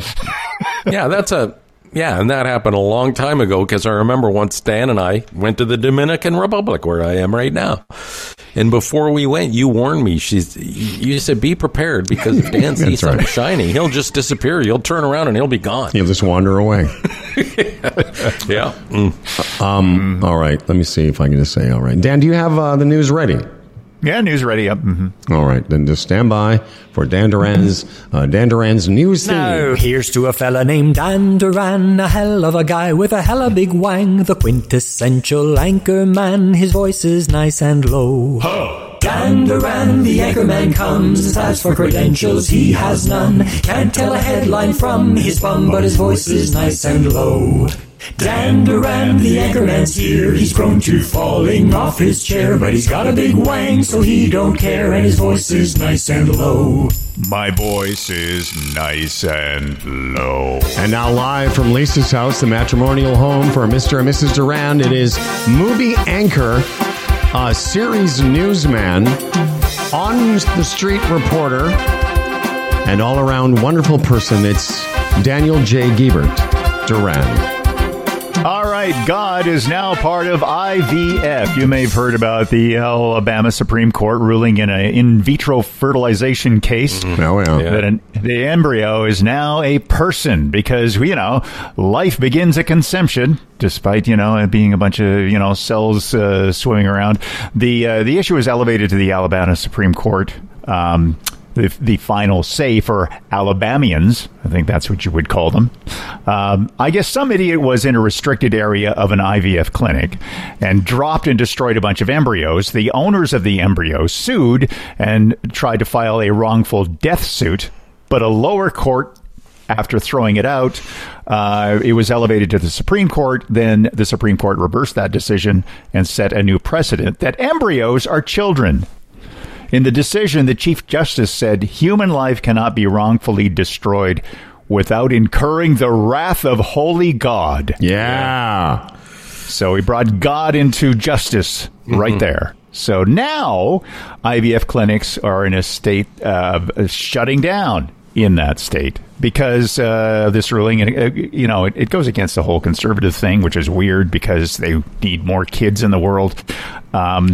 And it's causing problems because, if an embryo is now a child, then if you get rid of the embryo, then you, I guess, are committing murder. Yeah. So because the parents would store the embryo for a certain period of time. But you got to pay a lot of money for that kind of thing to keep them on ice for a while. So then what do? I guess for the rest of forever, you have to now keep them frozen. That's what they want you to do. And it brings up a whole bunch of other questions. Last week tonight with John Oliver had a great quote. He said about the decision, it's wrong for a bunch of reasons. Mainly, if you freeze an embryo, it's fine. If you freeze a person, you have some explaining to do. Yeah, there's so much there. It's just such another example of the only people that have an issue with this are religious fucking nitwits. No, I know, and I was reading what that judge said, and it was just some people think that way. Oh, yeah. And just think how wonderful that whole process is for people. For whatever reason, that option exists. And now they want to, the whack jobs actually want to eliminate it. Why even bother going there? There's not, more pressing things. Anyway, it's something else. And to bring, the wrath of God. Yeah. Wow. And then, there's legions of whack jobs going, yeah, you're right. It also brings in other really okay, so if the embryo is a person, then the parents that are suing this up to this point, I guess, have owned the embryo. Yeah. But now you can't own people. You can only, you know. Well, isn't that funny? Because down in those states, they used to own people. Yeah, that's true. Yeah, you'd think they'd be comfortable with that. Exactly. They'd be like, this is no big deal. They got an IVF plantation. Rows upon rows. Yeah, it's unbelievable, man. Yeah, it is. That's the only word you can use is unbelievable. And it's you know, and you're up against people that actually believe that stuff. Like where do you what do you do? Where do we go? It's 2024 and you still have that mindset. And the problem with issues like this, and there are lots of them, is that they're pretty complicated, ethically, legally, Supreme Court decisions, etc. And the reason I say that is because for the people on the ground there, the sad but, you know, sort of dummies that we talk about, you know, it's going to be all they're going to hear and all they're going to absorb is the top line of this, which is you can't kill people, embryos, people. You know what I mean? Like it's just so dumb. But the fact that it's even an issue to me is, I don't know, I just sort of find it fascinating. Yeah, that's it. That's it. You're wasting your time during a day on this. Yeah. And again, the process has worked so well for people and meant so much to people and provides people with opportunity to be parents and on and on and on and on. Yeah, of all the things you think would not be an issue, this would be one of them. Yeah. We're going to have to wrap up here in a second or two, but let's hear from these fine folks. If you're tired of waiting in the lobby, it's time to play. Go to Bodog.net to play free casino games. Check out beginner's guides and get strategy tips for all your favorite games. Visit Bodog.net today. #make a play. Yeah, man. Don't you have some work to do as well? Yes, Chambers of Commerce Group Insurance Plan, Canada's #1 group benefits plan for small business. You know, for the longest time, I've been saying they've been around for 40 years and involves 30,000 Canadian businesses. Well, obviously, it's over 40 years now, and it's 32,000 Canadian businesses have chosen the Chambers plan for its industry-leading rate, stability, value adds, and excellent service when it comes to benefits packages. You can get a free quote today. Go to chamberplan.ca. There's all sorts of testimonials from small companies who have, you know, at first it's like, wow, we got to jump into this thing, you know.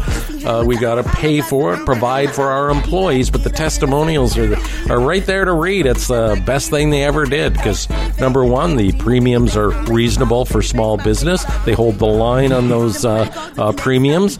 Your employees love you for it because they feel that security. You know, on and on and on. Prescriptions, dental, therapies, travel insurance. It's all there. Very simple to join up. It's stable, as I've just described. And again, the smart thing to do. The Chambers of Commerce Group Insurance Plan, chamberplan.ca.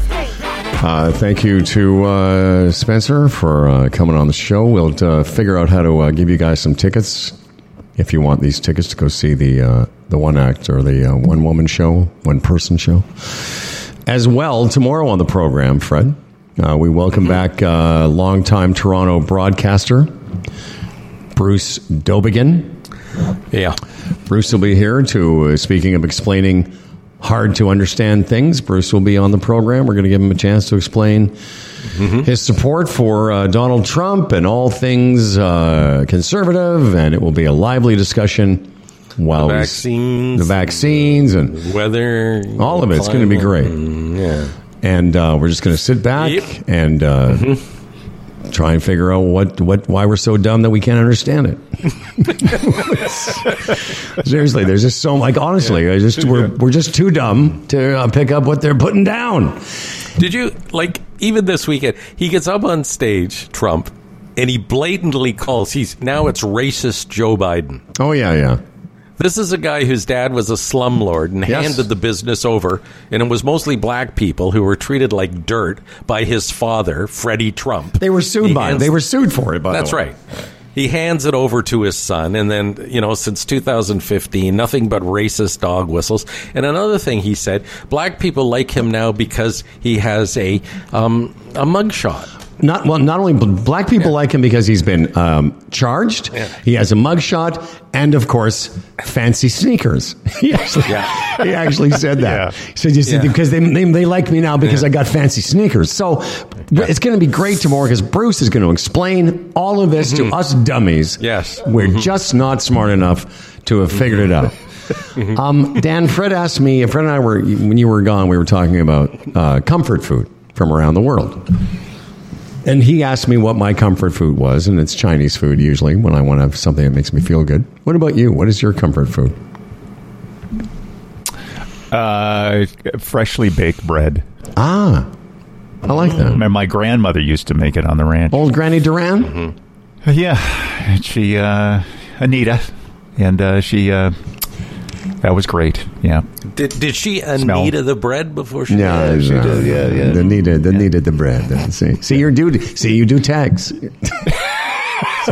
You're all about the tags. That's improv too. Yo, baby. Yeah. He just thought of that spur of the moment. Yeah, he made this boring thing that I just said interesting. No, not at all boring. Now, that was very sweet. Exactly. Bread. Yeah. Now, Fred went with. Did she also Anita the bread? And as soon as you said Anita, I was like, how can I work this into a dick joke? Is she be also married to Anita Big Dick? That type of thing.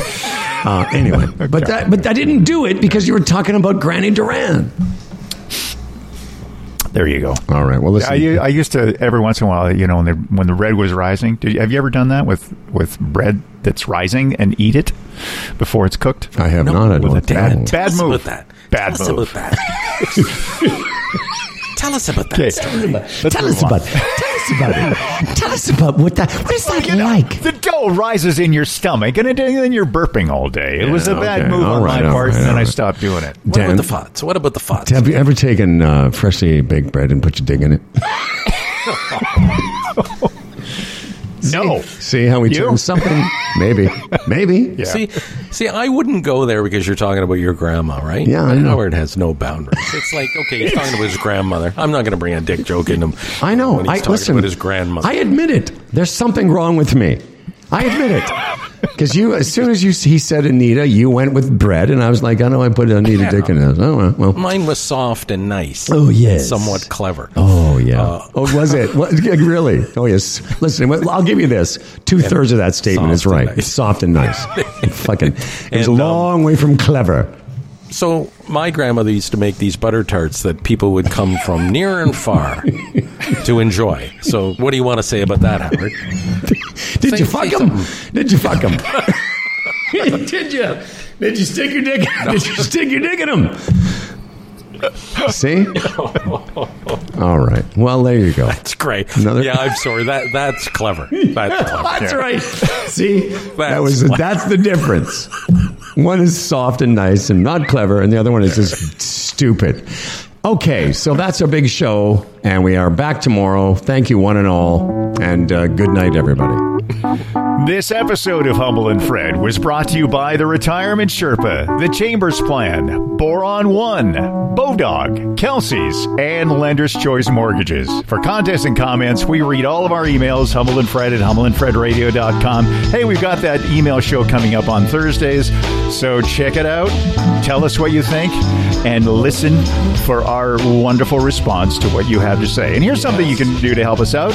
Tell your friends about us. Subscribe to the podcast. Share an episode. Maybe even rate the podcast with some hearts or stars or whatever's available.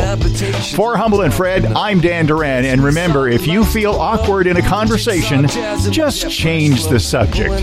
Even if you don't have something really interesting to say, you can't end up hearing this lovely sound. Clap your hands.